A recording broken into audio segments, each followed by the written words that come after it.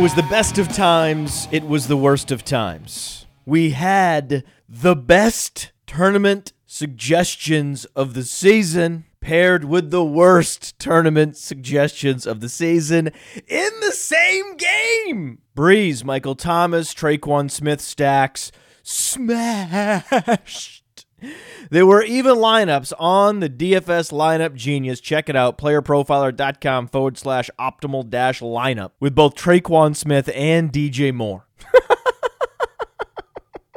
But all it takes is one. Just takes one smashing tournament lineup to make a lot of money. Best lineup of the week on DraftKings: Drew Brees, Saquon Barkley, Kerryon Johnson, Michael Thomas, Corey Davis, DJ Moore, Traquan Smith, Vance McDonald, and wait for it, Giants defense! Yeah! Saquon Giants RB defense correlation stack for the win. Yes. That lineup made a lot of people very happy. And the lineup of Carson Wentz, Alvin Kamara, James Conner, Alshon Jeffrey, Kenny Golladay, Golden Tate, Deshaun Jackson, Jonnu Smith, Steelers defense? Not so much, right?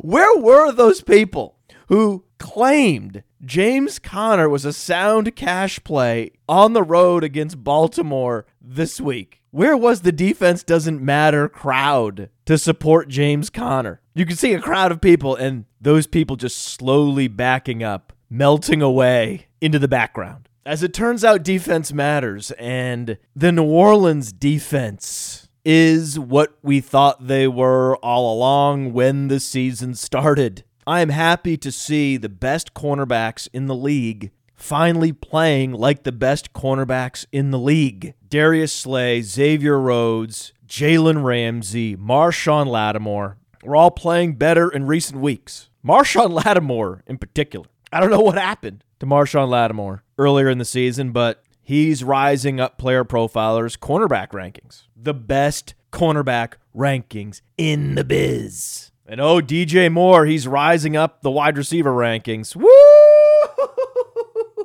Not really so much in Dynasty because he was already ranked so high. We had DJ Moore ranked as the top rookie wide receiver before and after the draft, because DJ Moore was so far and above the other wide receivers in the 2018 wide receiver class. He was literally in his own class. The exceptional age-adjusted college dominance with extraordinary size-adjusted athleticism. The best wide receiver prospect since Julio Jones. You have to go back to Julio Jones to find a better wide receiver prospect in a vacuum than DJ Moore. And what did he do this week? Oh, I don't know. Just over 150 yards and a touchdown. That's it. 8 targets, 7 receptions. Juxtapose that with Devin Funchess, 2 receptions on 8 targets. So Devin Funchess continues to be the target leader and the de facto number 1 receiver in Carolina, but all he does is drop touchdowns and fail to convert splash plays.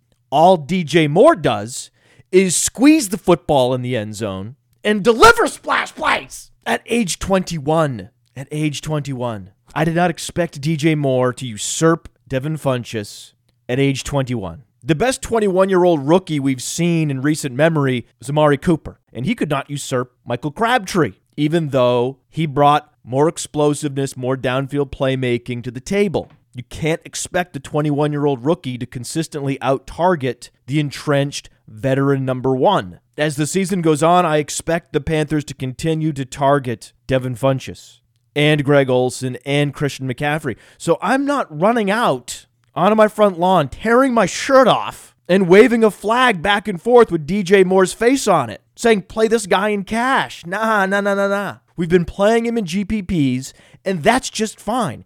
That's what we've been doing with Traquan Smith. Just play him in GPPs and be happy with that. Isn't that enough for you people? Must we run out to the furthest, most ridiculous extreme with these playmaking rookies? Start calling them cash plays when they're not actually strong cash plays? Winning thousands of dollars in DFS tournaments isn't enough for you people? I heard very few people saying play Traquan Smith in any format, on any platform, even though Players like Traquan Smith are why guaranteed prize pool tournaments exist. Players like DJ Moore are why Player Profiler exists. We are here for them to refute all the nonsense about Calvin Ridley is the superior route runner. So he should be ranked ahead of DJ Moore in Dynasty, even though DJ Moore was leaps and bounds the superior wide receiver. Look at College Dominator. Look at breakout age. Look at size-adjusted athleticism. There's not a statistical category on these players' respective prospect profiles that suggests Calvin Ridley is a more talented receiver than DJ Moore. Quite the opposite. In fact, what the advanced metrics suggest is that if Traquan Smith attended Alabama and Calvin Ridley enrolled at UCF, that it would have been Traquan Smith drafted in the first round, and it would have been Calvin Ridley going in the third or fourth round. You put Calvin Ridley on UCF with a wide receiver playing quarterback delivering passes, you have to wonder if he's not a day 3 pick because Traquan Smith has the superior size and explosiveness. Certainly look at the burst score. We're talking about an 80th percentile burst score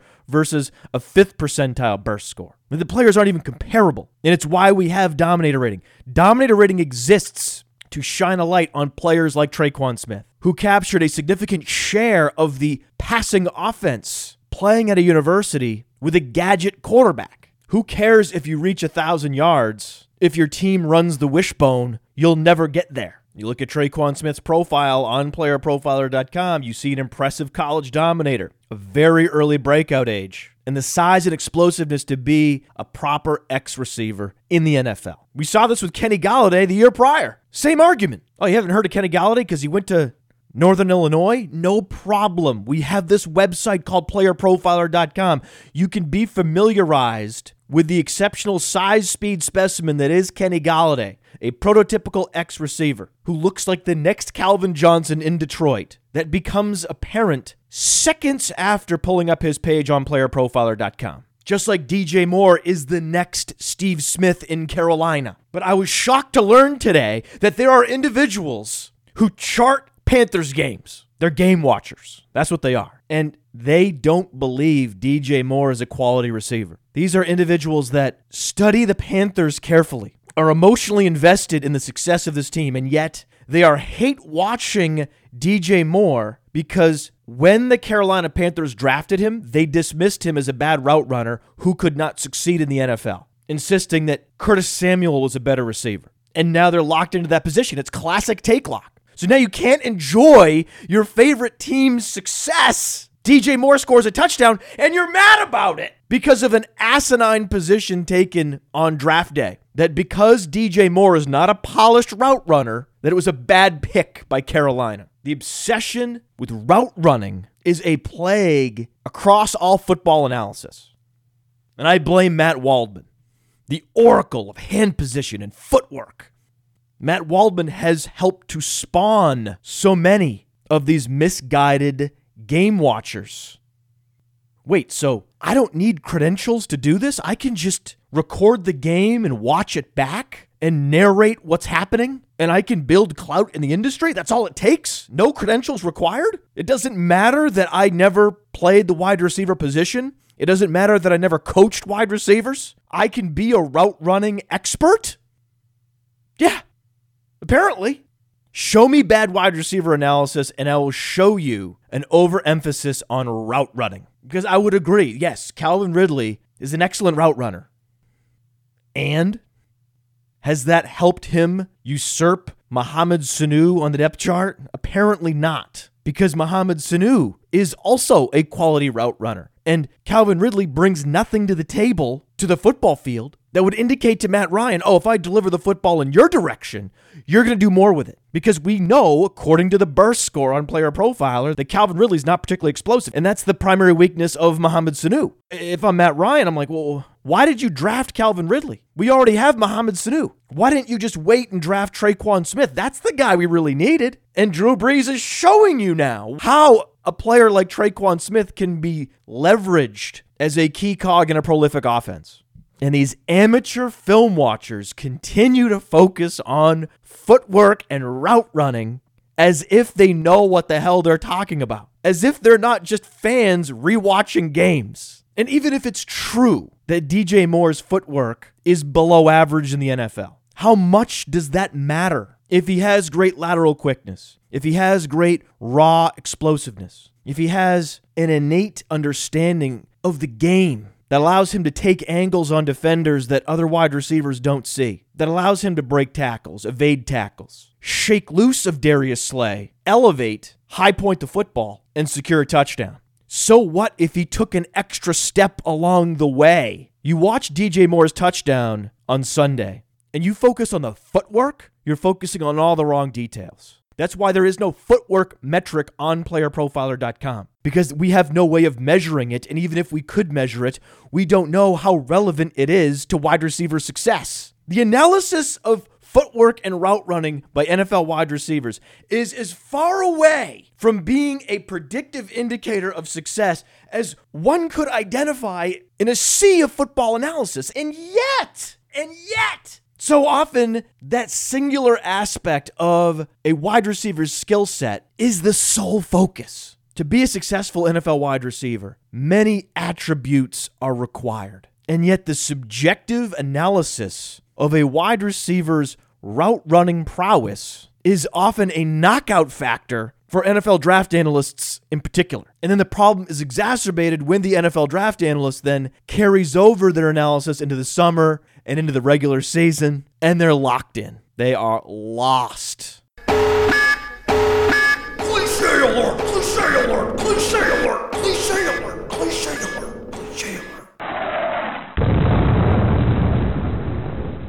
They are lost. No longer able to see the forest for the trees. So no, Calvin Ridley is not better than DJ Moore because he's a more precise route runner. Because the route running at age 24 is all Calvin Ridley has. You saw rookie wide receivers breaking out all over the place this weekend. Christian Kirk was the Cardinals' receiving leader, and he scored a touchdown. Tre'Quan Smith and DJ Moore melted faces. Even Courtland Sutton was the receiving leader for the Broncos. There are so many rookie wide receivers that are contributing and in many categories surpassing entrenched number one options on the respective teams. And yet there's Calvin Ridley wallowing as the number 3 wide receiver and the number 4 option in that passing game behind Austin Hooper. And I take great delight that Calvin Ridley was the impetus of so much attention that this podcast has garnered in the industry this season. Oh, it is a beautiful thing. And it may be aesthetically pleasing to watch Calvin Ridley run a precise route. And former Falcon Roddy White was able to run exceptionally precise routes at the end. And it didn't matter. Patriots wide receiver Reggie Wayne ran precise routes for Tom Brady, and it didn't matter. The attributes that DJ Moore and Tre'Quan Smith bring to the table matter more. And the beauty is, DJ Moore is only 21 years old, and route running is one of the few learned skills in the NFL. If you dedicate yourself to the craft, you can become a better route runner. You can learn to better drop your hips. You can learn better hip swivel.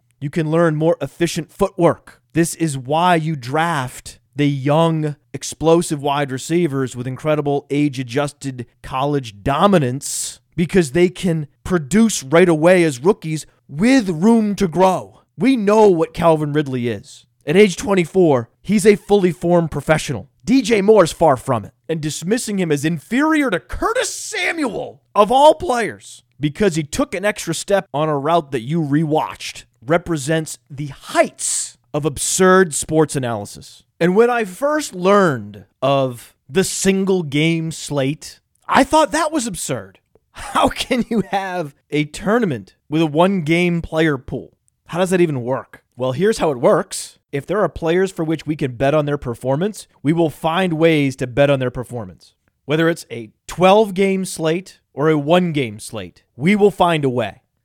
Are there players playing football? Yes. Are there stakes? Yes. We have a contest. And given the proliferation of these Thursday and Monday slates, the Thanksgiving Day, the Turkey Day slate has almost too many players, right? There's a cornucopia of options this Thursday. 3 whole games. Wow. I don't love it. I don't love the single game slates. I don't like 3 games. I like more options. But it's interesting. It's an interesting exercise to go through the player pool on DraftKings in particular for the Thursday slate. The Wishbone Classic. Yes. I mean, DraftKings is putting up $1.5 million of prizes for Thursday. I mean, daily fantasy's come a long way. I know there was a lull there in the growth, but daily fantasy sports is as healthy as it's ever been. And our process is as healthy as it has ever been. Sure, you won $0.00 with any lineup featuring a Wentz, Alshon Jeffrey stack. I get it. But all you need is one in your GPP portfolio. And you can follow the same process on Thursday. You might say, well, what? No, you have to take more chances on Thursdays. There's a lot less players. I don't think that's true. What are we looking for in cash games? Stability, minimize downside, hedge out the risk wherever possible. And what have we been doing to hedge out the risk that has been working in cash games week after week? Play Kamara and Ingram together because you knew that the satellite back plus was not going to hog all the touchdowns forever. And sure enough, there goes Mark Ingram scoring 2 touchdowns because that's what Mark Ingram does. Mark Ingram's role in that offense is between the tackles grinder, short yardage specialist. And those running backs often receive more touches in the red zone. This is just common sense that in a game in which New Orleans wins by 30 points plus, that Mark Ingram would be heavily involved. And because this defense is so strong, I mean, it has become a stout defense very quickly in New Orleans. What do? You play their defense. That game did not hit the over, did it? No, because Philadelphia did not hold up their end. Why didn't they hold up their end? Because their offensive line has crumbled and the Saints defense is surging. So in cash, you pay up or you pay all the way down across these various positions. You can pay down at defense by just playing the Saints defense. You can hedge out the risk by playing Kamara and Ingram. If you have the choice of playing New Orleans Saints, you take it in cash games because we don't care about ownership in cash. So if it's a head-to-head, just get chalky. Get as chalky as you want to get. Cover yourself in chalk. Who is that person? What is it, a ghost? No, he's covered in chalk. He's playing Kamara and Elliott in cash because you can do that. You can play Ezekiel Elliott at home. I know that Amari Cooper's arrival perhaps foreboded a change in offensive philosophy in Dallas. Not so. This is a run-first team run by a run-first coach employed by an organization that has no overarching strategy, no approach to winning. The Cowboys famously underutilize analytics because for whatever reason, winning is not the priority. If they wanted to win more games, they would run the ball less. But the Dallas Cowboys are an anachronism in a league that is rapidly evolving. This team is being left behind, and that means Ezekiel Elliott will continue to lead the league in opportunity share. Ezekiel Elliott's 90.5% opportunity share is number 1 in the NFL. He's top 5 in dominator rating. He's top 5 in yards created and evaded tackles. He's number 1 in the league in breakaway runs. So he's receiving a massive workload, and he's been efficient with those carries. He's averaging 5.0 yards per carry. I mean, even if you discount the long runs, with our true yards per carry, his 4.7 true yards per carry is top 15. So if you could be efficient in the face of huge volume, you're a star in the league and you are a cash game lock, particularly if you're a running back at home that will be receiving 10 more carries than the next available running back on the slate. You could easily see that happening. So in cash, you don't overthink it. You play Elliott, Kamara, and Ingram. And you work around that. You start there and you build around that core. But then you realize that Michael Thomas is on the slate. Michael Thomas, who is on pace to break the record for catch rate. His 90.1% catch rate is number 1 in the NFL. And typically, the wide receiver that finishes number 1 in catch rate has a muted target share, just enough targets to qualify. Michael Thomas's 27.1% target share is top 10, and he's number 1 in yards after the catch. He's number 1 in red zone receptions, but he's also number 1 in catchable target rate and target accuracy. It is a symbiotic relationship between the wide receiver and the quarterback. No better example than Drew Brees and Michael Thomas. Yes, he's catching the ball at an unprecedented rate, but that's because his 3.4 accuracy rating, which is on a 0 to 4 scale, is as good as you could imagine. 97.8% catchable target rate. What? Okay, what? How? How? Drew Brees, that's how. So even in a week like week 11, where you can expect Michael Thomas to miss expectations, only getting 4 targets, what does he do? He turns those 4 targets first and foremost into 4 receptions, then 90 yards, then a touchdown. So he returns value even in the face of low target volume. Even in a game where Traquan Smith more than tripled Michael Thomas's targets, Michael Thomas still delivered close to 20 fantasy points. That is the very definition of a high-floor NFL receiver. Not DeAndre Hopkins, not Julio Jones, not Odell Beckham. No one has a higher floor than Michael Thomas. He is the safest, most stable wide receiver in the NFL, and it's not close. And for that reason, you have to play him in cash. So I'm really making life hard on you in head-to-head DFS contests. What do? You got to play Kamara and Ingram, and you want to play Elliott and Michael Thomas? How is that possible? Step into my office.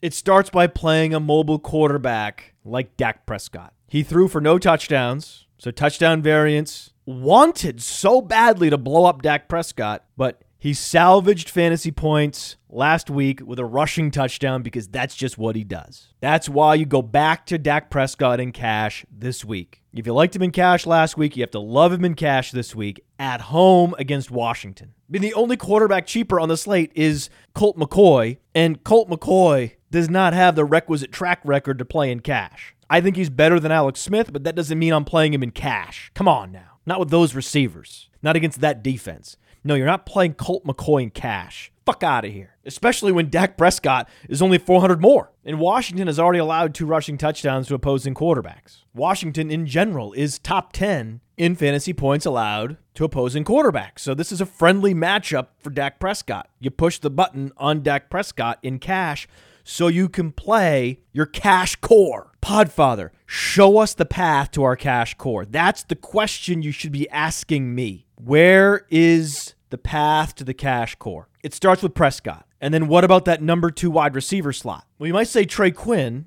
and I would agree, except Trey Quinn, even though he's 3,500, should be considered the wide receiver 3 this week. Bruce Ellington is absolutely cash viable. If this were a full slate, I would be advocating playing Bruce Ellington because Bruce Ellington arrived on the team a few days ago, and he's already up to speed on the playbook, so much so that he commanded 9 targets. It's not happening for TJ Jones. We thought TJ Jones was the guy last week. It's not, because Bruce Ellington is clearly better. And when you look at their profiles on playerprofiler.com, it's clear that Bruce Ellington is better. And this is where we failed. When Ben Gretsch suggested TJ Jones on the Roto Underworld Game Night show, I should have been prepared with the Bruce Ellington player page, and I failed. Because you go there and you see, oh wow, 1064, 97th percentile agility score. That's what you're looking for from a slot receiver. Exceptional agility. He's also explosive. I don't know why Bruce Ellington keeps washing out with franchise after franchise, but all he does, as he did in Houston last season, is command targets and catch passes. I mean, what more do you want from your slot receiver? Command targets, catch passes. He offers explosiveness and lateral quickness out of the slot. How is this guy not sticking on a roster? How? I don't know. But if we're looking for cheap targets for the dollar, look no further than Bruce Ellington. He's the number 2 option in that passing game. Not the number 2 receiver, the number 2 option. There is no tight end of consequence. And this team is riding Kerryon Johnson, much to the chagrin of the Theo Riddick enthusiasts. Yes, Theo Riddick, 7 targets. Great. That's less than Bruce Ellington. And Theo Riddick is 4,500. Bruce Ellington is 3,200. Do the math. Looks like Bruce Ellington's actually cheaper. Yeah, that's correct.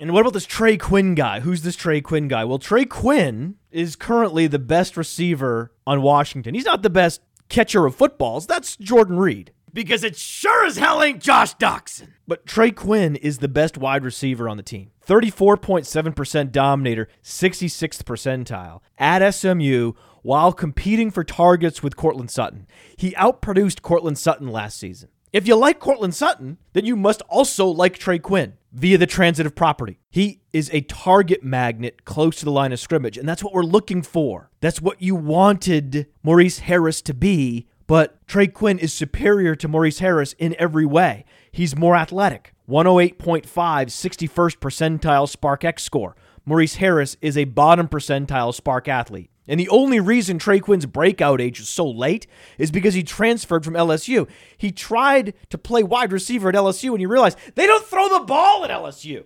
I'm not going to get a target in this passing game. So he decided to transfer to a place where they run the air raid offense, SMU. He's like, I can get used to this. I'm out producing this Courtland Sutton guy. He looks the part of a true prototypical NFL X receiver, and I'm more productive. Maybe I'm good. And he's a pumped-up slot receiver. He's not 5'11", 180. He's 5'11", 205. So if there was a Cooper Kupp in the 2018 NFL Draft, it was Trey Quinn. And yes, Trey Quinn is white.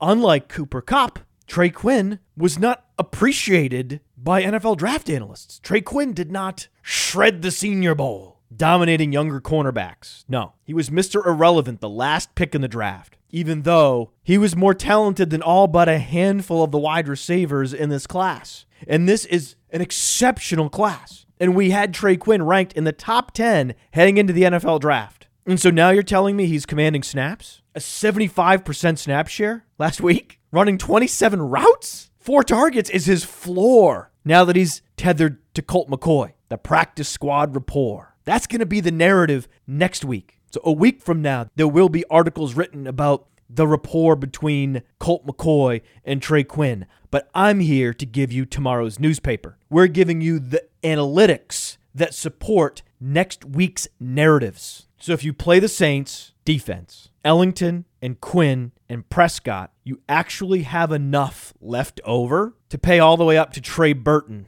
Now, you don't love Trey Burton in cash. No one does, because the targets are inconsistent, because it's a move tight end. This is what we've been saying for months. You'd much prefer the Bears start Adam Shaheen, a proper two-way tight end at the NFL level. He would command a more consistent target share, but Adam Shaheen was concussed. Adam Shaheen will have a very difficult time getting cleared for this Thursday. And I think the injury to Adam Shaheen will increase Trey Burton's snaps and routes and make him cash viable on a short slate. I would not play Trey Burton in the Millionaire Maker if the Bears were playing on Sunday. But on Thursday, the only better option is Jordan Reed, and you just can't get there. Email me, rotounderworld@gmail.com. Tweet us at rotounderworld if you can find a way to play a Kamara, Elliott, Ingram, Michael Thomas core and fit in Jordan Reed. I'm all ears. Now, what about tournaments? Ah, yes. Anything goes in tournaments. In tournaments, we don't start by building a stable running back core. We start at the top with the quarterback. What's the passing game we want to invest in this week? And look no further than Drew Brees. It starts at the top. You don't need to keep scrolling. I know you might think, we can get a piece of the shootout with Matt Ryan. Save 600. Really? Really? You're going to do that? Really? You're going to go play the Saints defense in cash and then play Matt Ryan in tournaments? I get it. It's possible. Why? Why not just pay the extra 600 to get to Drew Brees? Because it's possible to get there and maximize upside. Here's how you do it. You hypothesize that the Atlanta Falcons go out to an early lead. It's the NFL. And the Atlanta Falcons have one of the best offenses in the sport. Let football happen on Thanksgiving. It's a short turnaround for the Falcons and a short turnaround for the Saints. Football can happen. Let the Saints go down by a couple touchdowns. Run that thought experiment in your head. What's the ideal lineup given that game flow? It's Drew Brees in comeback mode. You pivot off those Saints running backs and GPPs, and you play Drew Brees with Michael Thomas and Traquan Smith, and hell, even sprinkle in Josh Hill at tight end. Go Stone Min at tight end. YOLO the tight end on Thanksgiving in tournaments. Why? Josh Hill logged a 65% snap share in a week in which Ben Watson was not targeted. Think about it. He ran 9 routes, commanded 4 targets. What if Josh Hill has that Josh Hill game? Every year we get a Josh Hill game, and you know what I'm talking about. 3 catches for 30 yards and 2 touchdowns. It's floating out there. Why not this week? As the team is clearly putting Benjamin Watson up on blocks. When you take the boat out for the winter, you put it on blocks. They're putting Benjamin Watson on blocks. The 78-year-old Tony Gonzalez throwback. I can't believe Antonio Gates and Benjamin Watson are still in the league, but it's true they are. And what did Antonio Gates do last week? Scored a touchdown. Tell me Josh Hill can't have the game that Antonio Gates had last week. Josh Hill's explosive. He has a 127.4 90th percentile burst score and an 87th percentile agility score. He's best comparable to Tyler Eifert. We've seen crazier things than an athletic 28-year-old breaking out at the tight end position. Crazier things have happened. Stack up your Saints in comeback mode. And if the Saints are in comeback mode, what does that mean? That means the Falcons will be feeding Tevin Coleman. So you pivot off Alvin Kamara to Tevin Coleman in tournaments. You got to play Ezekiel Elliott. Post up Ezekiel Elliott in all formats. Post up Michael Thomas in all formats. These are matchup-proof, format-proof locks every week. Ezekiel Elliott, Michael Thomas. The game is, who do you fit in around them? And if you play Josh Hill and you play Tevin Coleman, you can afford to move up to Kenny Golladay. Yes. No wide receiver offers more upside for the dollar than Kenny Golladay at 6,400. Kenny Golladay fits in the center of that Venn diagram of 80th percentile college dominator, 80th percentile speed score, an exceptional talent profile. You just add volume and watch him flourish. We're like football gardeners. Life springs eternal from this wellspring of advanced metrics that we have provided. Because I don't think Marvin Jones is going to play. If he doesn't play, you have to play Kenny Golladay in tournaments. You have to. Now, there's risk to playing him in cash. The cash game lineup I laid out didn't have Kenny Golladay. Couldn't afford him, number one. But against the Bears, maybe the Lions get shut out. Who knows? There's some risk there. But in GPPs, he's a must-play.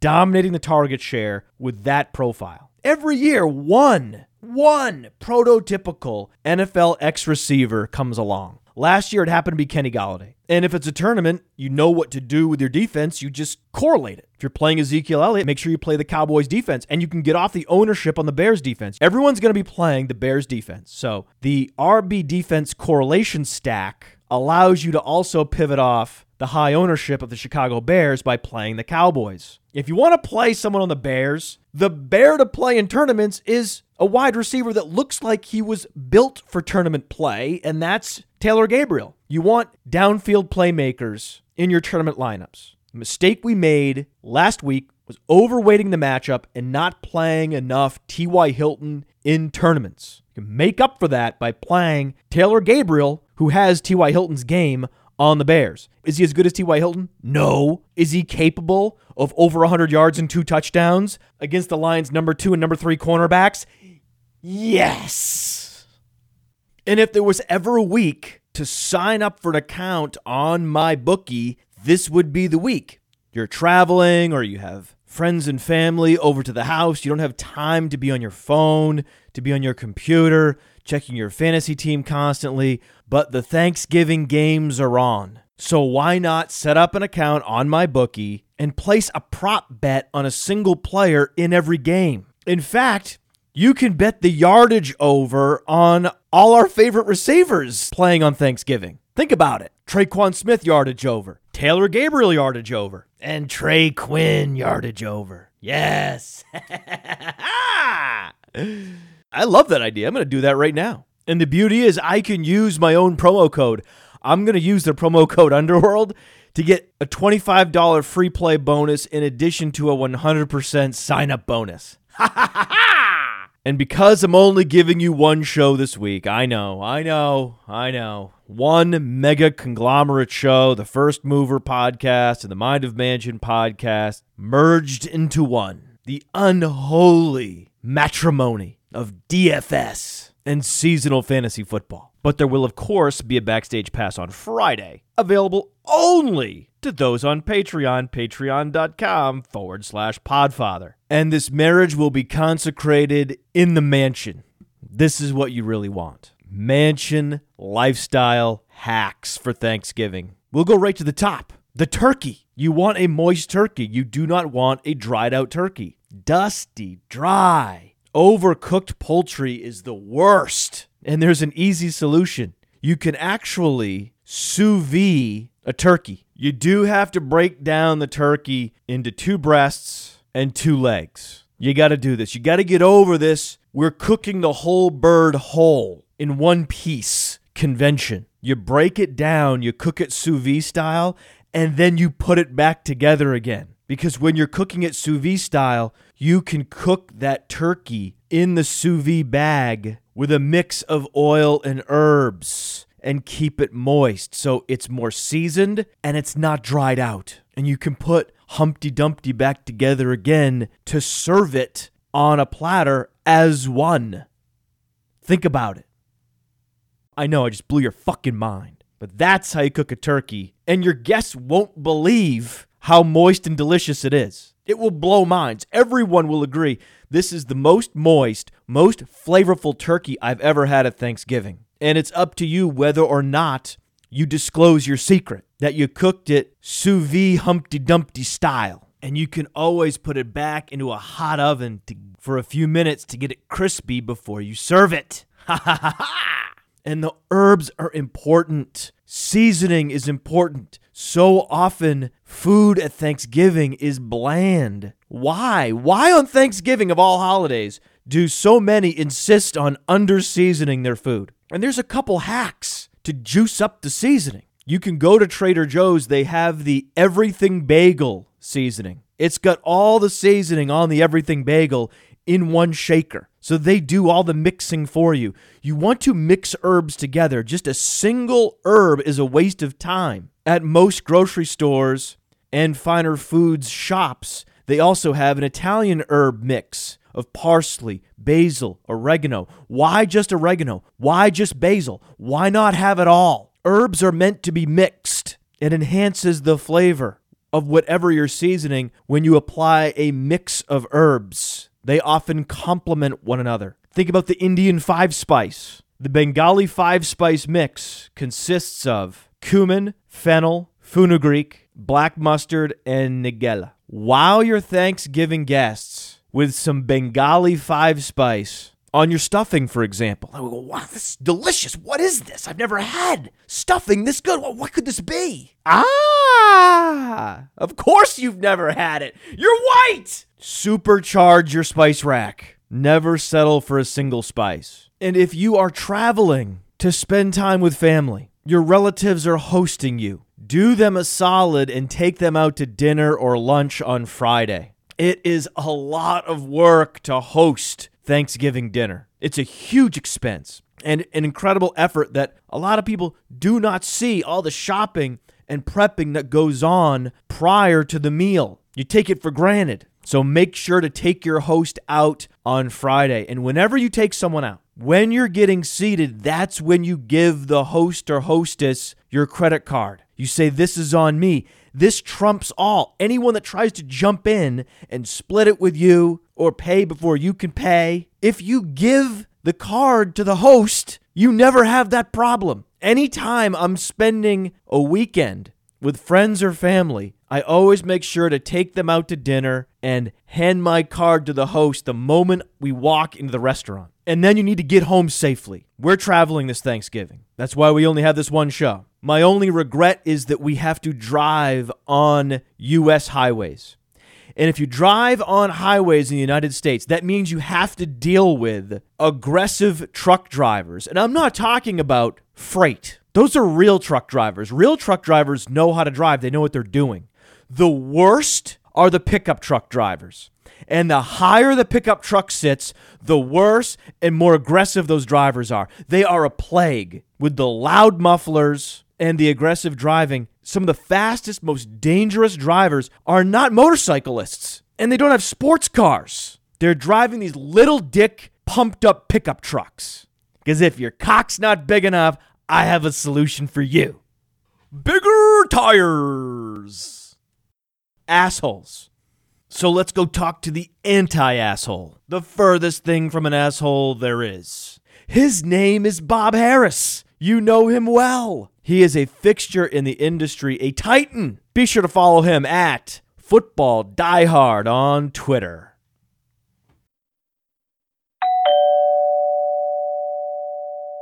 Welcome to the Roto Underworld radio program. Oh, we go way back with Mr. Bob Harris. welcome to the program. Talk to me, Bob.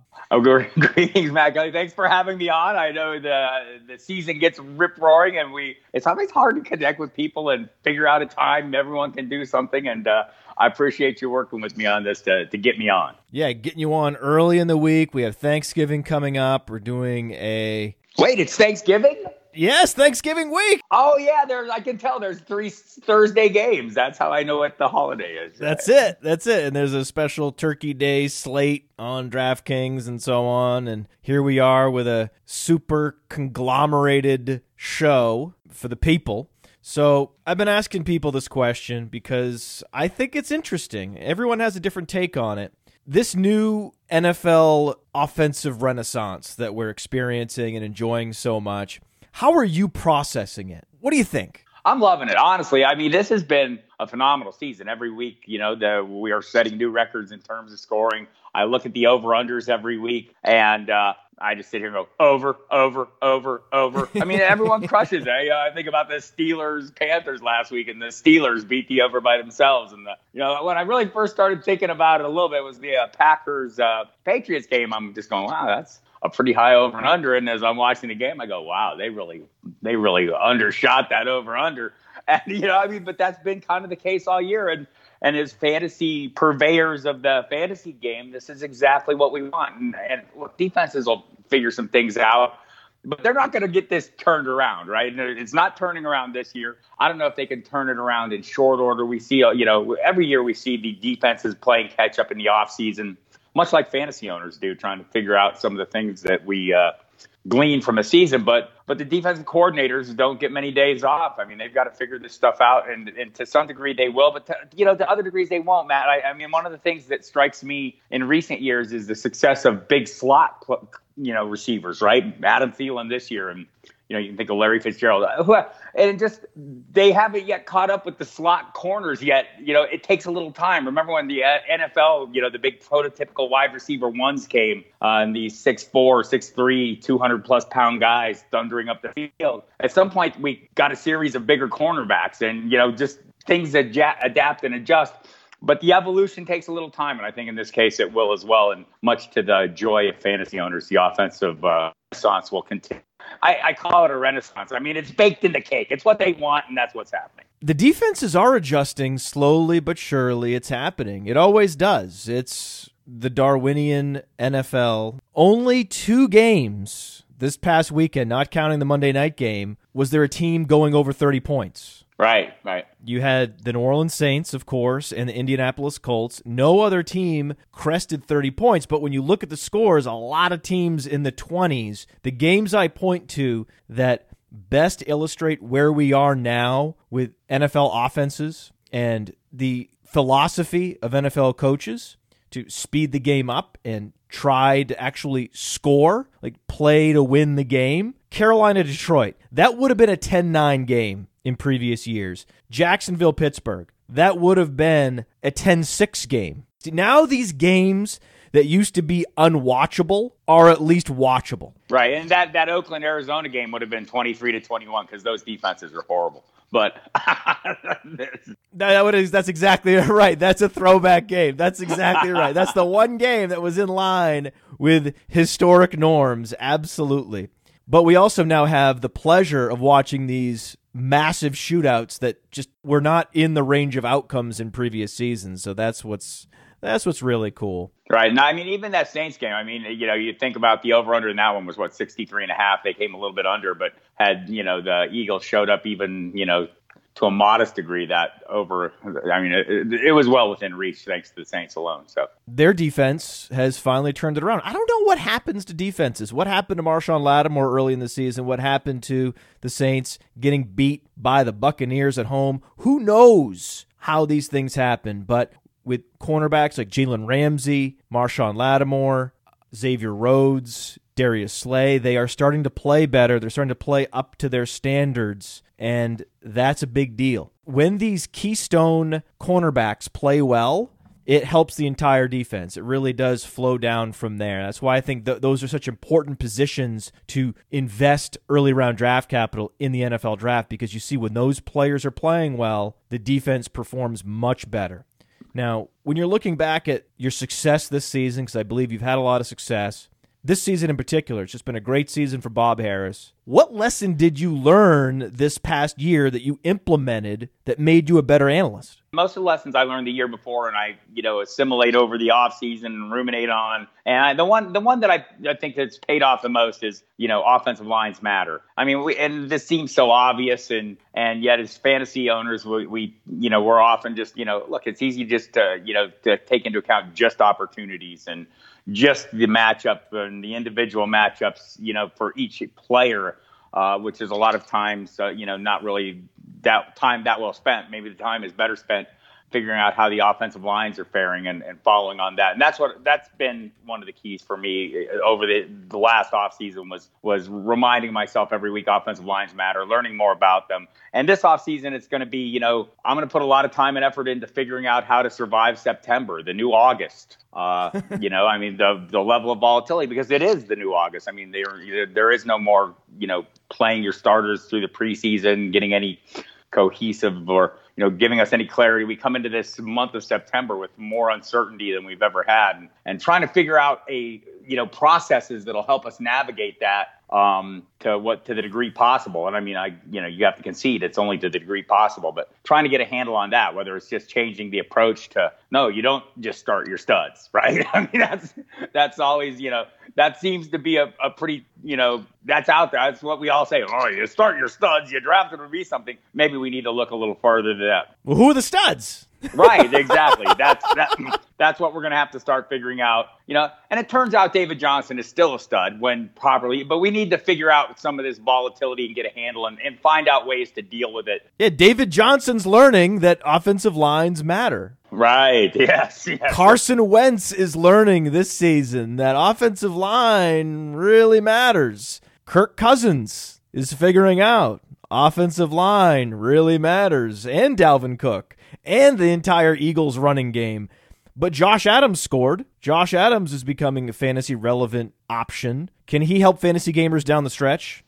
Yes. And look, I'm one of these people who believes everyone has a purpose, and some of this is going to depend on attrition and your own personal situations and the range of options you have. But I do think Adams is a guy, and I mean, you know me, I love my narratives, but when you look at, you take into account what the coaches are saying and what they need, and look, the basic premise for all this is coaches want to keep their job, right? It's a nice job. It pays a lot of money. There's a lot of stress involved, but you can look no further than Tampa Bay, this back and forth at quarterback. I mean, whatever it takes at the moment to win. And when a player like Josh Adams comes on the radar that's helping Doug Peterson, at least get the season on track to a degree possible, he's going to stick with that. And I think of all those three guys, he's the one I could play right now, right? But between him, Clement, and Smallwood, he's the one I could play right now. Well, he commanded a more than 70% opportunity share this past weekend.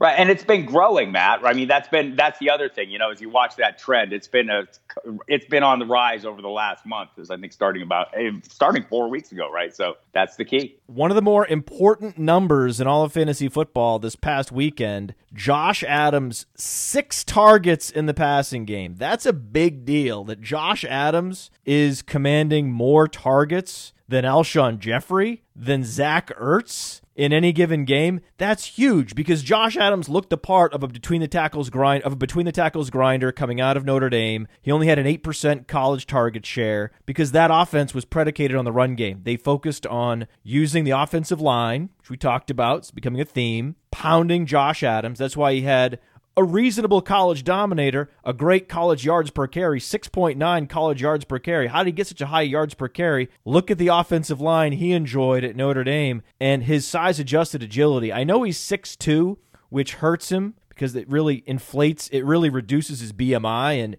you don't see many successful 6'2" running backs. Derrick Henry. Derrick Henry. But look at that agility score, 1095, 93rd percentile agility for a guy that weighs 213 pounds. This tells me that he can be successful between the tackles. Now, if you're actually targeting him in the passing game, then that's a really big deal. So yes, I think Josh Adams probably was picked up last week on the waiver wire, but I think he's a guy that you can now flex with confidence. replaces the other guys who you were kind of flexing with confidence in that offense. It started with Corey Clement, then kind of Wendell Smallwood assumed that, and now it's and I think Adams gives them the more versatile combination of those things now that we've seen he can actually be a factor in the passing attack. Yeah, he's far superior to those players because he has both the size and the athleticism and the ability to win in all phases, and you can't say that about those other running backs, especially Wendell Smallwood. Get out of here I can't believe Wendell Smallwood was still in the league tricking fantasy gamers. He's a very nice young man, though. I mean, how many years? People have to be convinced that Wendell Smallwood is a thing. Andrew Luck. He's also on the other end of the spectrum from Carson Wentz. He's enjoying the best offensive line play of his career.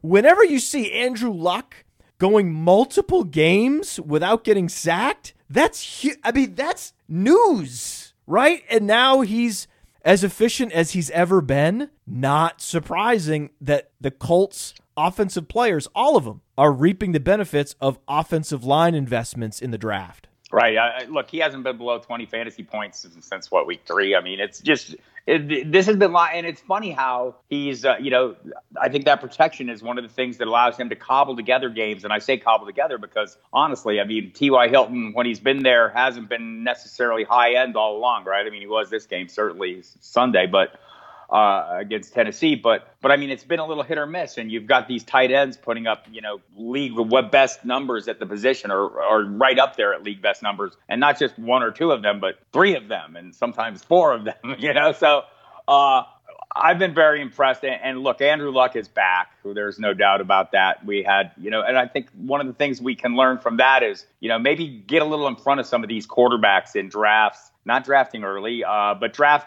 the high upside guys, the Andrew Lucks, the Mitchell Trubisky's, the Pat Mahomes of the world, before you draft your steady Eddie a little later, the guy that probably you'll start to open the season, because they're a dime a dozen, these high upside guys where there are some indicators. I mean, whether it's the offense they're playing in the combination of that and their abilities and the offensive line, but maybe get a little in front of those guys and take those risks. I had a real blind spot with T.Y. Hilton this past week because I'm frustrated at myself for not processing his situation better this week.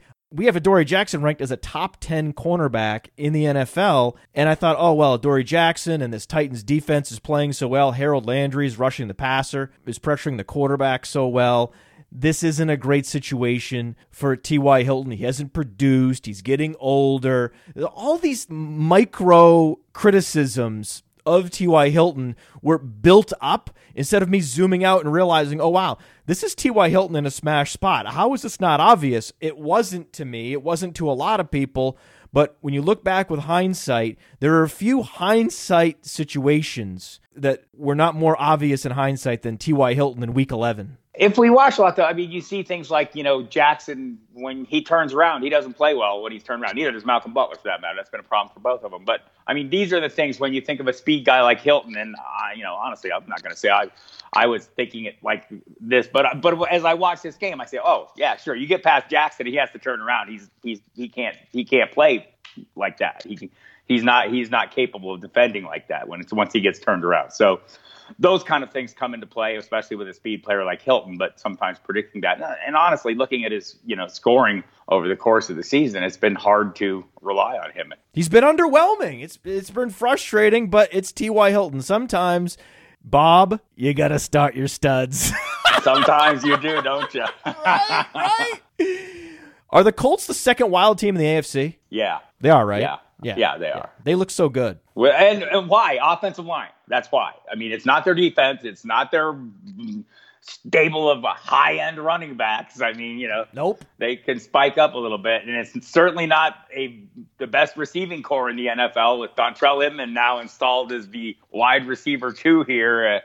Pretty good tight end core, but it's Andrew Luck. It's the offensive line. And again, with a guy like Andrew Luck and all the elite quarterbacks, the truly elite quarterbacks, they become that extension of the coach on the field. That's always a difference-making situation. And Frank Reich, turns out, is a pretty good offensive mind. Yeah, but Eric Ebron is a fraud, right? Of course. Everyone knows that. I do like what Reich said about him, right? So we sit around in the room each week and we try and find out ways to use him. In that regard, he's not a fraud. In regard that the Colts are sitting around trying to come up with ways to make him a weapon. I mean, that's not a fraud. I mean, and it's been successful. Expecting that to continue on a week-to-week basis, I think you're fooling yourself if you're expecting that. So Eric Ebron may be the Tavon Austin of tight ends. Possibly so. He's got to complete those touchdown passes. We need him to be efficient. Yes, and those rushes. Yes, the jet sweeps.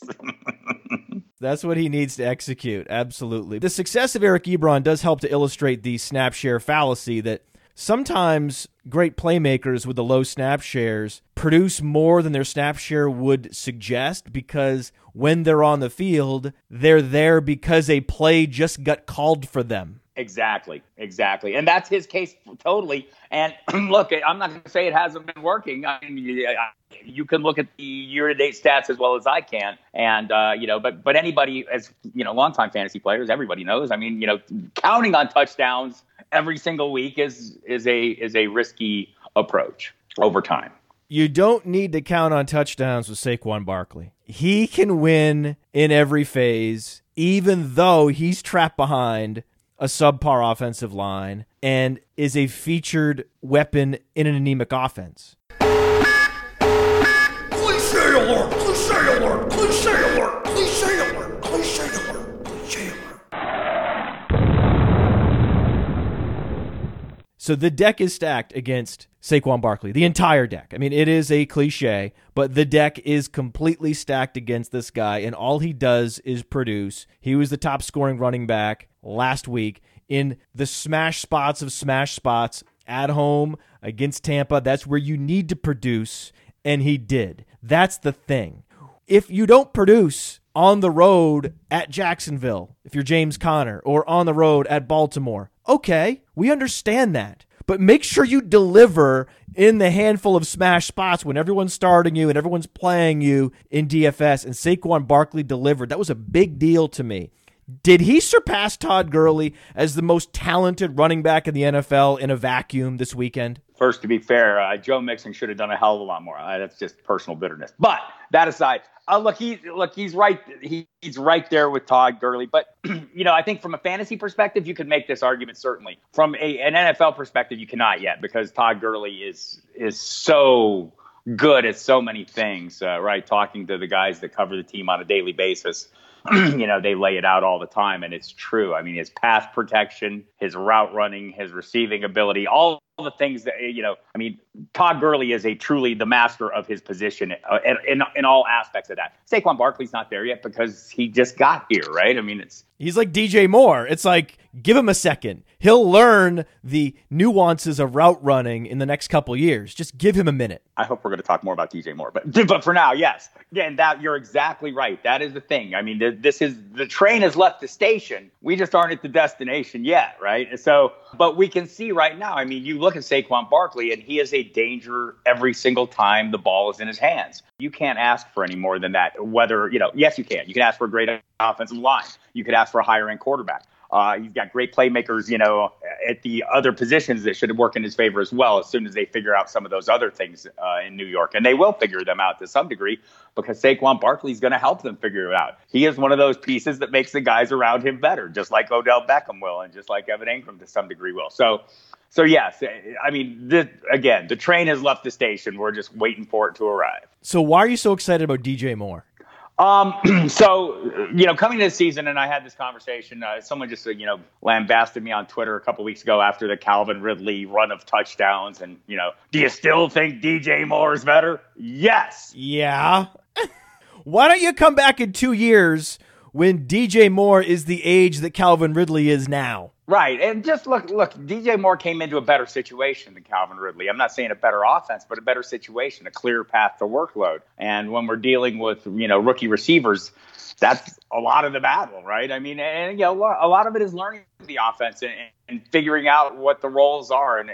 But if I'm sitting around thinking, okay, Steve Sarkisian, offense, a guy that already knows it well enough, right? He fits Matt Ryan's strengths. He's a timing, route runner, timing, all that. That all works well. but wow, there's a Julio Jones there. That makes a big difference, right? I mean, it can help them, but still, that guy's going to be the featured guy. When you look at Carolina, it's Devin Funchess. All right. Yeah, he's not Julio Jones. We see you coming, DJ Moore. We see you coming, kid. And it's, it's happening. It's always a process with rookie receivers. There are going to be ups and downs. I like that Moore's ups are coming when we need him most as fantasy owners down the stretch, because I think it's a realer deal. And in all due respect to Torrey Smith, he's going to be back from that knee injury, but his role is not coming back. That's for sure, between Moore and Curtis Samuel. But that's the problem for Ridley right now, is just, putting it together week to week and finding a fit and a frontline role when you're playing alongside Julio Jones. Mohamed Sanu's still going to get his. Austin Hooper's coming on in terms of the targets he's getting. You have a running back who commands a lot of targets. Just, I'm not saying there aren't those same issues in Carolina. They're just not the same issues. They're lesser issues. Devin Funchess may finish his career with less 100-yard games than Julio Jones averages in a season. Think about that. I look, and it's not terribly surprising. I mean, I was a little surprised when they brought Kelvin Benjamin Jr. on, because Kelvin Benjamin Sr. wasn't working out well for them as it was. So, right. Oh no, Kelvin Benjamin Jr. I get it that, look, we have Cam Newton as our quarterback. We have this guy who needs these guys with the huge catch radius and the big physical presence that can go up and, beat guys, on 50-50 balls, etc. Well, Norv Turner shows up and says, to hell with that. We're turning him into an accurate passer.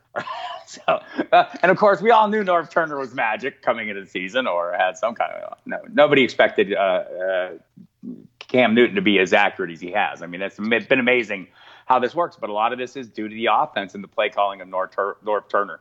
And to some degree, in Norv, we apparently must trust. I like Devin Funchess. I've thought he's one of the most underrated wide receivers in the league, but when you go out and drop 4 passes in a game, it's heartbreaking.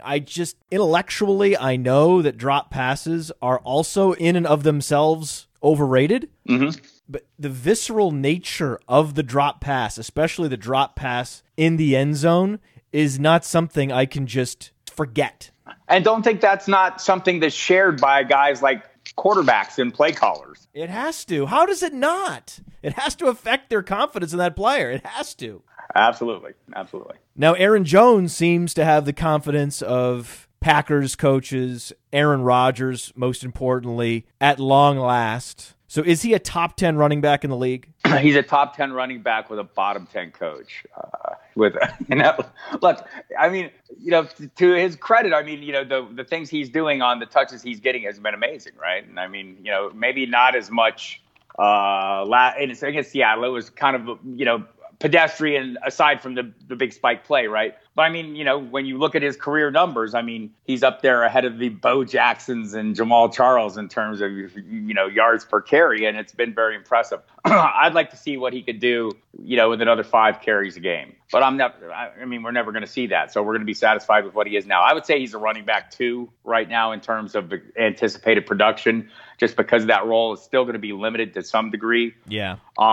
But he is capable of delivering you, those running back 1 numbers any given week with his big playability. So you're playing him like that. You had Leonard Fournette ahead of him. Leonard Fournette was actually the Jaguars' leading receiver on Sunday. Let that sink in. Right. I talked to Leonard Fournette last week. Oh. And I asked him what if this is after the first game back, right? And I kind of asked him if this was, the kind of workload we could expect, especially and in that game he was targeted 5 times. And I asked, is that a little bit more? He says, yeah, this is what it's going to be going forward. Well, of course it is, because he is the offense right now. This was the plan coming in. And, of course, Mike Tyson has explained how this works. Everyone has a plan until they get punched in the nose. And Fournette got punched in the nose with the hamstring. The Jags have been punched in the nose with offensive line injuries and Blake Bortles sucker punching them. Well, that's not sucker punching. We all know who he is, Blake Bortles. But at this point, yeah, we all are seeing that coming. If you're playing Blake Bortles, you're leaning into that punch. Right, but you're going to get some. There's going to be some. It's like playing Eric Ebron. There's going to be some big games, right? So sure. But I think Fournette, you're playing him. Look, it's not high end production with him, right? It's not that he's not that Saquon Barkley. Look, we've seen it. We saw last year against Pittsburgh, the 90-yard carry. But what do you have? 2 carries of more than 20 yards last year? All year? I'll have to look that up. But I mean, that's what we're talking about. A guy who is not the explosive, take it to the house threat like an Aaron Jones would be perceived, or a Todd Gurley, or a Saquon Barkley, or or a Kareem Hunt, or an Alvin Kamara, or even a Mark Ingram, right? So, but it's a difference in situation versus the player's profile. These are very different players. Leonard Fournette is a between the tackles grinder first and foremost. Aaron Jones is a smaller, more versatile back. He succeeds because he's part of this efficient offensive engine. Leonard Fournette succeeds because he receives great volume. Exactly. In spite of his offense, because he is the best of what they have, he gets the opportunities and he will produce, because if you feed a player enough, they will produce fantasy points. Aaron Jones is on the other end of that spectrum, probably not getting as many touches as we would like throughout the season, but he's scoring on a lot of those touches because they're operating in the red zone at a higher rate than most teams. So wide disparity between those two players, wide disparity between Lamar Jackson and Joe Flacco, right? You can't get wider than Flacco versus Lamar Jackson. Do you agree with how the Ravens used Lamar Jackson on Sunday? I agree. Well, they won. So I do agree with the way they used him on Sunday. There it is. But there's going to be games where him running the ball is not going to win them games. And I tend to agree with what Marvin Lewis said after the game is, running quarterbacks get hurt, because they do. It's just, it's going to, running quarterbacks not named Cam Newton. Let's stipulate. But not all guys are 6'6", 200,000 pounds either. So, even Cam Newton has multiple concussions. He does, and it's true. I mean, it's just not a good position to put quarterbacks in general, because not just because their physical structure, but because they're often in bad position. When they are hit, it's certainly in dropbacks, less so in running, but they're not accomplished runners for the most part, so they don't always do the right things when they're running the ball either and protect themselves as well as they should. Lamar Jackson is obviously different though in that regard, right? He is a good ball carrier. I want to see him throw. We all want to see him throw. I want to see him win a game with his arm. And I say that fully believing he can at some point. But I don't know if the Ravens believe that. If you listen this morning to some of the chatter, they're designing an offense going forward around more his athletic ability. The analytics suggest that is a sound approach, that NFL teams do not call enough designed runs for the quarterback because they're so afraid of injury.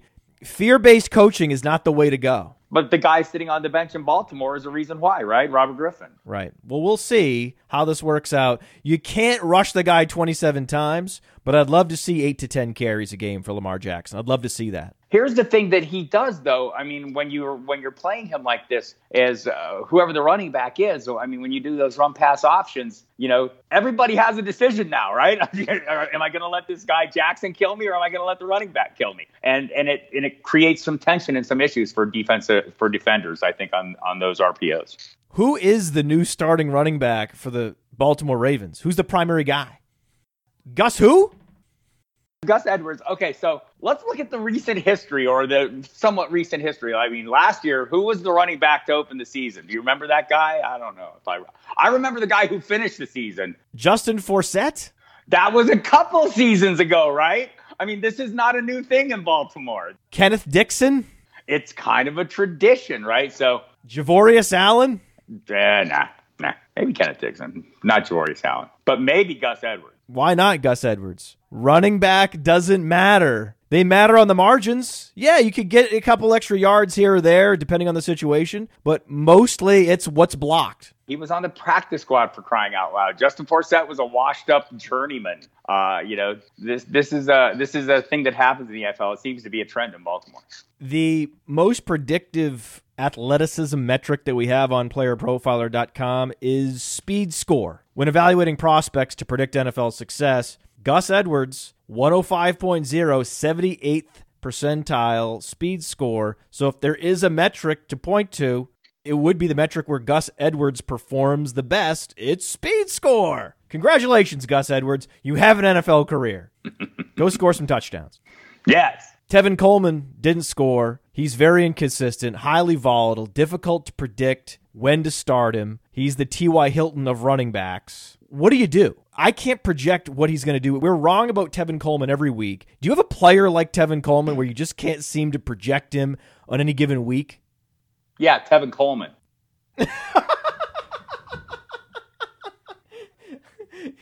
It's frustrating, man. I love Tevin Coleman, but his weekly production is maddening. Right. And I mean, I think that's in an offense like that, though, where it might well be the passing, might be the thing. He has enough of a role in that you think it's going to be okay. And he does enough as a runner with some of those longer runs that you think he's going to be okay. And as soon as you think he's okay, he's not. And that's,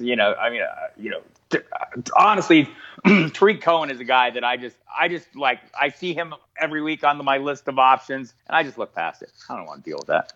And Tevin Coleman's kind of in that same category. I mean, these are very tricky backs. I know he's good. I know he's fast. I know he's big and strong. I know he's capable. And I look at his weekly PPR scores, and I see I see some single-digit scores in there. I see a 32 in there. I see a lot of mid-range 10, 11, 12s. I mean, I don't know. He's one of those guys. And I think those are the guys we develop our blind spots to as we're, doing our analysis, offering advice. And, I'll get questions, Coleman or this guy. And I almost always say, unless it's Coleman and Cohen. And then I've thrown into a frenzy of self-doubts. It is amazing how the formats of the leagues in which you own players influences your perception of those players. I have Tariq Cohen in best ball leagues. So I love Tariq Cohen. All my Tevin Coleman is in traditional set your lineup leagues, and I am beside myself. It's crazy. But this week, though, against New Orleans, this is a week where we're not expecting a lot. The New Orleans defense is improving. There's a lot of arguments building up, stacking up against Tevin Coleman because the game script will likely be working against him in the second half. They'll have to throw the ball downfield to win. So a lot of arguments against Tevin Coleman this week, even though if you zoom out and you look at his situation, he's going to be in a shootout on turf. This is where Tevin Coleman usually, not always, never always, but usually exceeds expectations. So I can see this being one of those swerve weeks for Tevin Coleman. And so, of course, Ito Smith is going to score from the 10-yard line. Right. The short turnaround for me, I hate that to start with. So, yeah, I'm going to be – and Ito Smith, the hell with that guy. Get him out of here. So you don't think Ito Smith's better than Tevin Coleman? If you were starting a franchise, would you go Coleman or Ito? I think we'll find out next year. We're going to find out, right? Now, I think we found out this past weekend that defenses matter. It mattered to James Conner, right? Defenses didn't matter for James Conner. Remember, he exceeded all expectations against Baltimore. Oh, defenses don't matter for James. Oh, wait. Oh, yep. Yep. They do matter after all. How much should we be factoring opposing defenses to the various positions in fantasy football when we're putting together our projections and our assumptions for the week to come? We should do this a great deal. I mean, it should be part of the process for everybody except the matchup-proof guys. I mean, just like there's, quarterback-proof guys. You got a quarterback-proof card? Hey, DeAndre Hopkins, here you go, quarterback-proof card. Yeah, Hopkins is cornerback-proof. That's right. He also gets a bit of a matchup-proof card. Antonio Brown gets a matchup-proof card. I mean, I think there are guys out there where you take it into account, you look at it, and you consider it, and then you throw it out the window, and you go, I'm starting Antonio Brown. I'm starting DeAndre Hopkins. I'm starting Devontae Adams. I don't care. I'm playing those guys. Well, just because you're matchup proof doesn't mean the opposing cornerback doesn't matter. The difference between Antonio Brown, posting a wide receiver 1 week in fantasy football and Antonio Brown taking those 13 targets and being the top scoring wide receiver in fantasy football comes down to a play that Jalen Ramsey makes on the football in the end zone. That does matter. It affects the player's ceiling. So here's the thing, Matt, that we do as fantasy owners. We often, punish ourselves. I should have known better than to play that guy. No, you shouldn't have. You should have played that guy. I mean, you're playing, you're sitting here, but just the best decision doesn't always yield the best outcome. But it doesn't mean it's not the best decision. And playing Antonio Brown, regardless of who's covering him, playing DeAndre Hopkins, regardless of who's covering him, playing Devontae Adams, regardless of who's covering him, those are the good decisions. They're smart decisions over the course of time.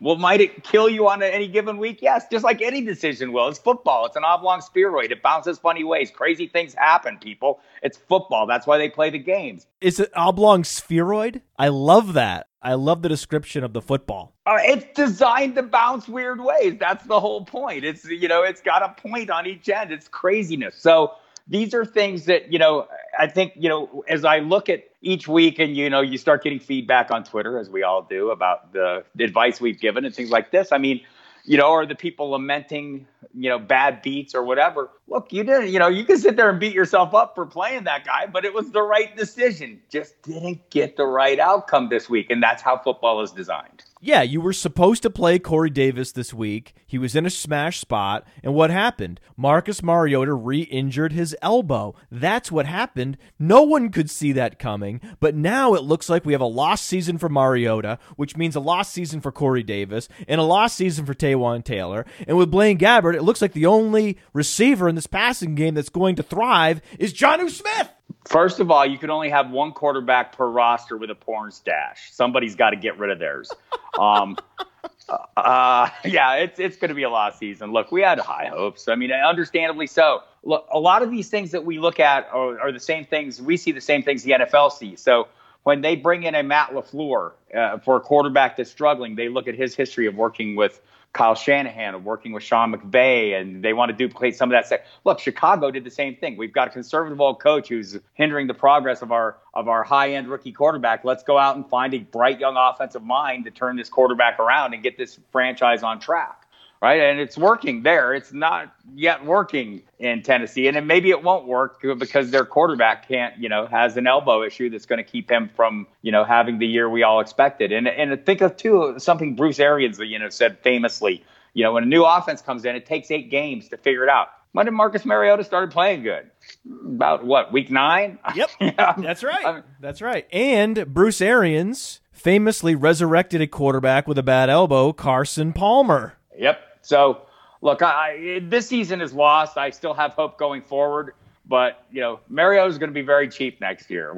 Yes, that's it. We're looking forward to next year. But it's over for Tennessee and Mariota and this Titans offense. But Jonnu Smith is breaking out all over the place, and that's great. He is essentially small school David Njoku. That's what we said last year. And as it turns out, he looks the part. I love Marcus Mariota, though. I really want the best for him. In that 2015 quarterback class, it was Marcus Mariota. It was Jameis Winston. Jameis Winston can go to hell. I love Mariota, but I don't love him as much as Drew Brees. Every game, incrementally, I love Drew Brees more and more and more and more and more. I was an equipment manager in college, and we were playing Drew Brees. We were ahead, and there was a minute to go, and Purdue was at their own 1-yard line.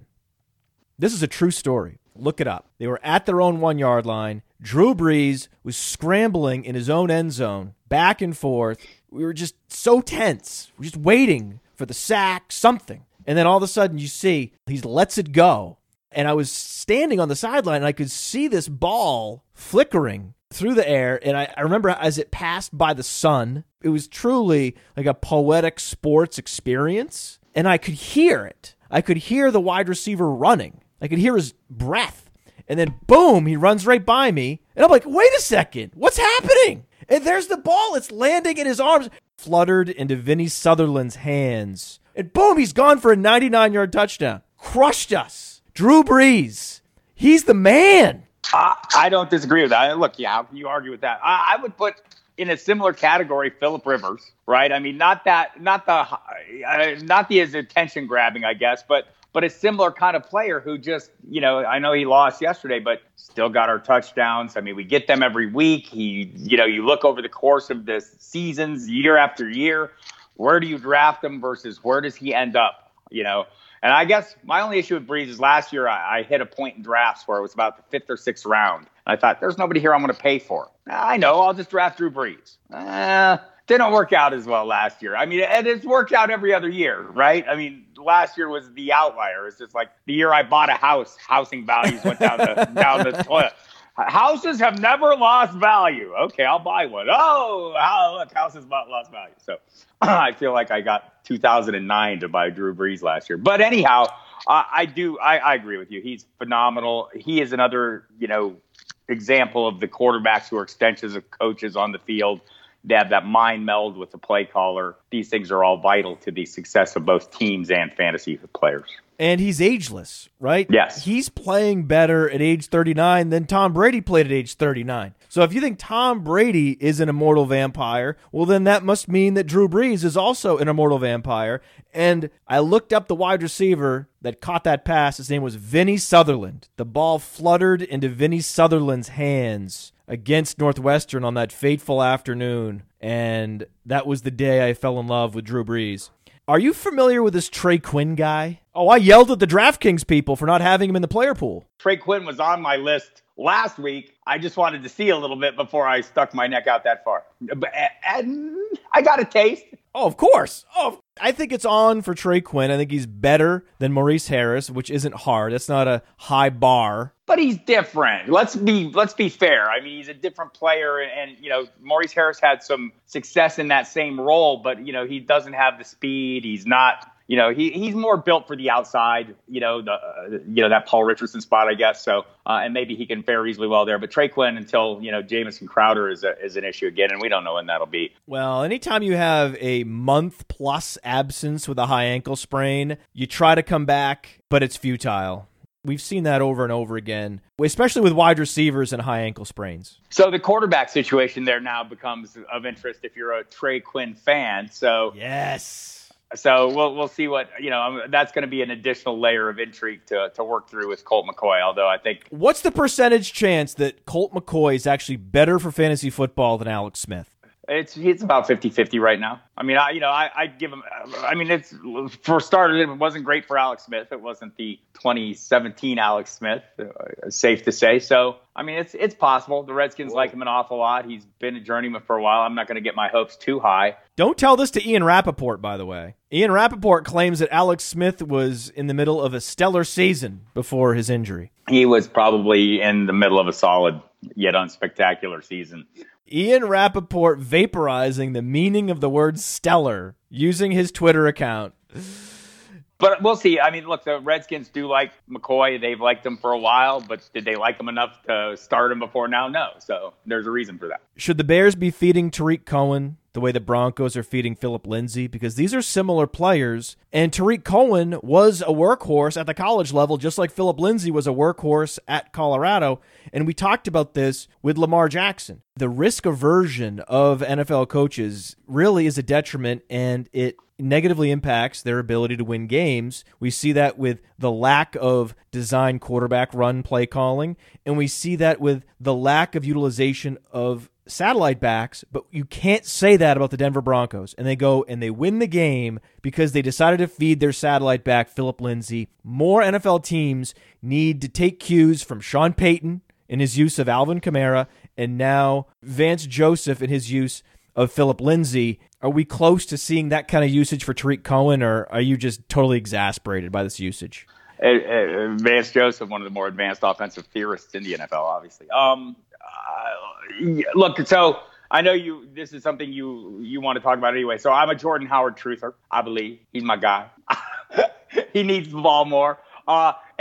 This is only for one reason, is because when he came into the league as a rookie, I wrote something like, I think as early as July on Fantasy Pros, predicting he was going to be the running back who won people titles down the stretch, the guy that nobody heard of. And he did. It was a little more obvious why at that time. I mean, John Fox made that easy to predict, or an easier thing to predict, or a more likely outcome to happen. I don't know if that's the case with Matt Nagy, although I suspect that, at some point when the weather gets bad, he'll want to do that. But look, feed somebody, Matt. Give me somebody I can count on. I don't care if it's Cohen. I don't care if it's Howard. Make it somebody. Make it Taylor Gabriel, for crying out loud. Listen to this start-sit approach. You start Jordan Howard at home, and you start Tariq Cohen on the road. How about that? Fair. Let's do that. Fair. And Jameis Winston is going to be the starter again in Tampa. I can't believe this. They're gonna trot that scumbag back out there. They're gonna do this, aren't they? Sure. Until he makes them not. I mean, look, this season is about the preservation of Dirk Cutter's job at the moment. I don't know that this is about figuring out if Jameis Winston's the guy beyond this year. Maybe they already know that answer. But right now, this season is about Dirk Cutter keeping his job, and I wish him all the best in that. That is such a perfect landing spot for a quarterback, whether it's a free agent quarterback, Nick Foles, Teddy Bridgewater, whoever it is. That's the job. Because you see when Ryan Fitzpatrick is going well, he's a top 5 quarterback in the league because of the supporting cast, that weaponry. Mike Evans, Deshaun Jackson, Chris Godwin, even Adam Humphries in that role is successful. Look at O.J. Howard down the seam. So if I am a pending free agent quarterback, I want to go to Tampa. If I'm a rookie quarterback, I hope Tampa drafts me. The only thing they're missing is a satellite back, but Peyton Barber was fantasy relevant. Again, he has these weeks where he goes over 100 yards and scores a touchdown. Is he basically Jordan Howard South? Kind of, yes, except without, not as exciting. But look, he was another one of those guys last year that won people titles down the stretch. You'd like to think he could get the opportunity to do again. Maybe Dirk Cutter and the efforts to preserve his job will realize that hurling the ball down the field the way he does with quarterbacks who don't always throw it to the right team, maybe the little passes, those ones, handoffs. Little passes. And maybe he should use more. Look, their defense is forcing his hand here, and that's going to be a limiting factor for Peyton Barber down the stretch, I believe. The Buccaneers can't play defense. If they could, we'd be much more excited about him. Julio Jones, should he change his name to TD Variance? A reasonable suggestion. Remember that? Remember when he couldn't score a touchdown, and then all he does now is score touchdowns? I love this. I love variance. We knew this was going to be the case at some point, right? Once the rain began, the pouring would continue, and here we go. Talking about Julio Jones just isn't interesting because just droning excellence ceases to be interesting. It's more interesting to talk about Calvin Ridley and his inability to command more targets than even Mohamed Sanu, because Mohamed Sanu has a similar skill set. He's just more experienced. Right. So the idea that Calvin Ridley would command more targets was always a bit far-fetched, more targets than even Mohamed Sanu. Based on these rookie breakouts we're seeing, is Calvin Ridley even a top 5 rookie wide receiver at this point? I mean, he may have secured that just with that touchdown outburst earlier this year. I mean, when we look back on it, but right. I think that's, and maybe he has another one. I mean, Kiki QT was also productive. I'm going down this list of rookies. It's impressive. Oh, it is. I mean, look, and I think if Kiki QT was on the field all season long, well, this would be a different conversation, right? And that's part of it too. I think Ridley will be in the top 5 when all is said and done, but it's a bit of a struggle given, and which is maybe going to surprise people given his draft status. Kiki QT, 9 targets to DeAndre Hopkins, 6. If I told you that Kiki QT would have 50% more targets in any given game than DeAndre Hopkins without an injury, you wouldn't believe me. You know what? I might believe you because this isn't the first time we've seen it, right? I mean, that week 4 game, what do you have, 15 targets? In his first game coming off of a hamstring injury, the first time his NFL debut, 15 targets. So, I mean, he can be that guy, right? So I just think some of this is going to be matchup dependent though for him. So, but yes, he has that ceiling, and I think that's going to have him in an awful lot of lineups, even on weeks when maybe he ends up being disappointing. Speaking of the Texans, Lamar Miller, what the hell? Nah, honestly, hasn't been better than you expected. I mean, it's weird. It's for me, it's been better than I expected. That offensive line apparently run blocks better than it pass blocks. I think that's surprising. But it's going to continue to be up and down for him.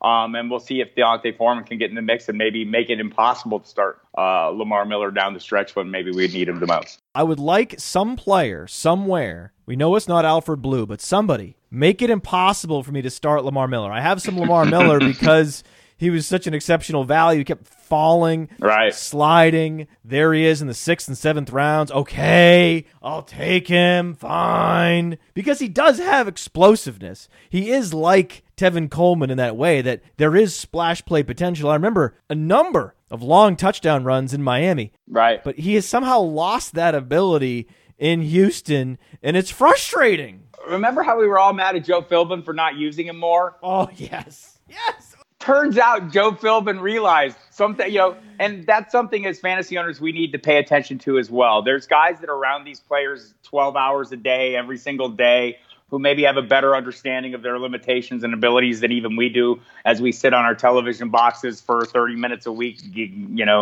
gauging their play. It's possible that that's among the true things.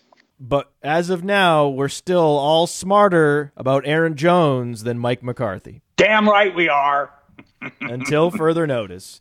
David Johnson, 3 targets. That's 2 less targets than even Lamar Miller received. 1 reception for David Johnson. What the hell? They need to give it more, and I think they will. Look, again, jobs are on the line. That's always a motivating factor. I think Byron Leftwich has done a great job of simplifying the offense, which is not saying much because Mike McCoy runs the most complicated offense known to man.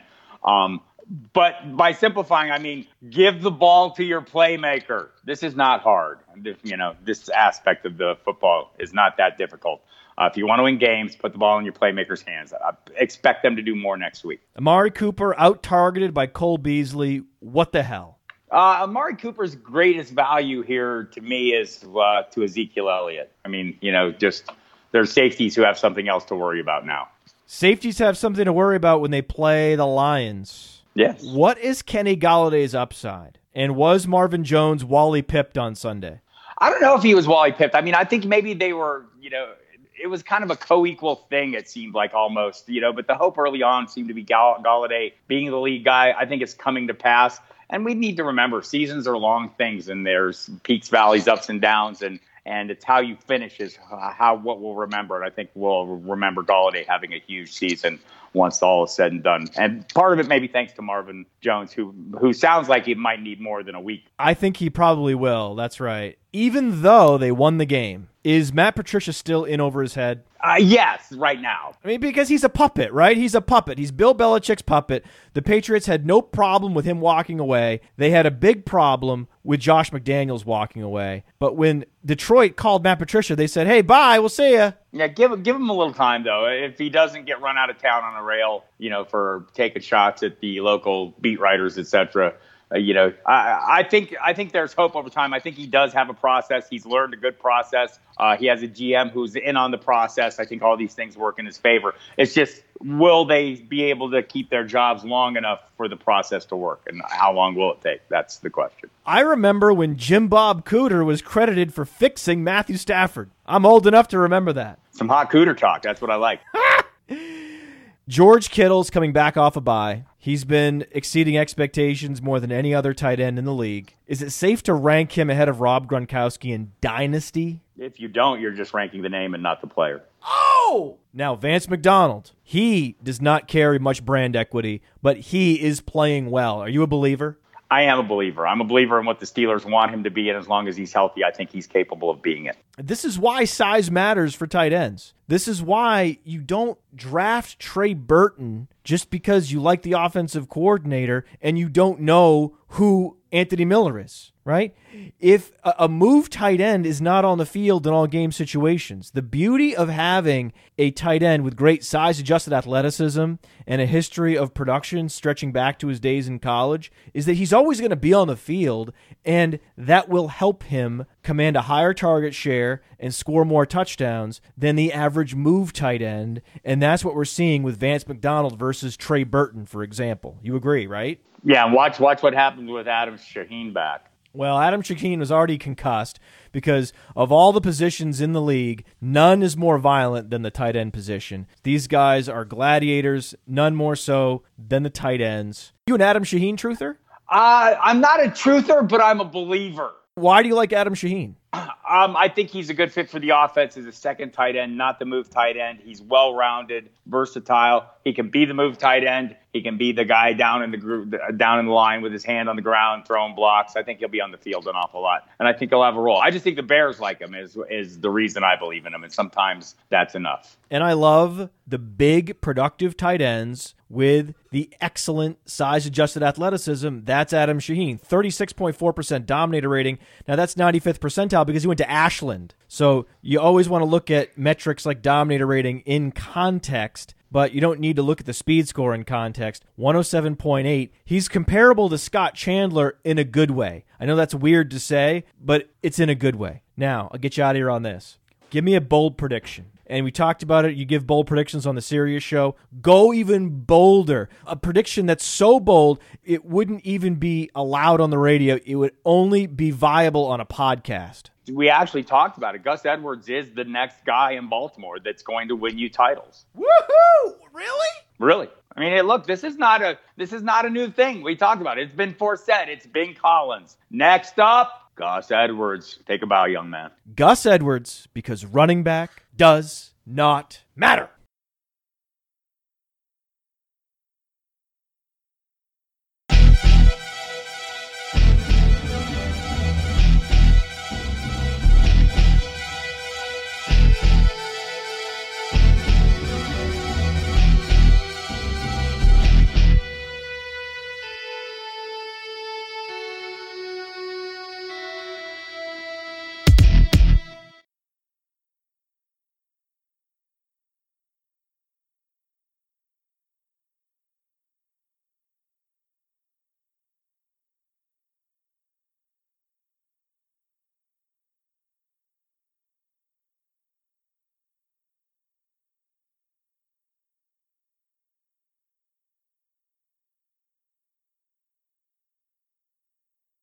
Some hot cooter talk. That's what I like.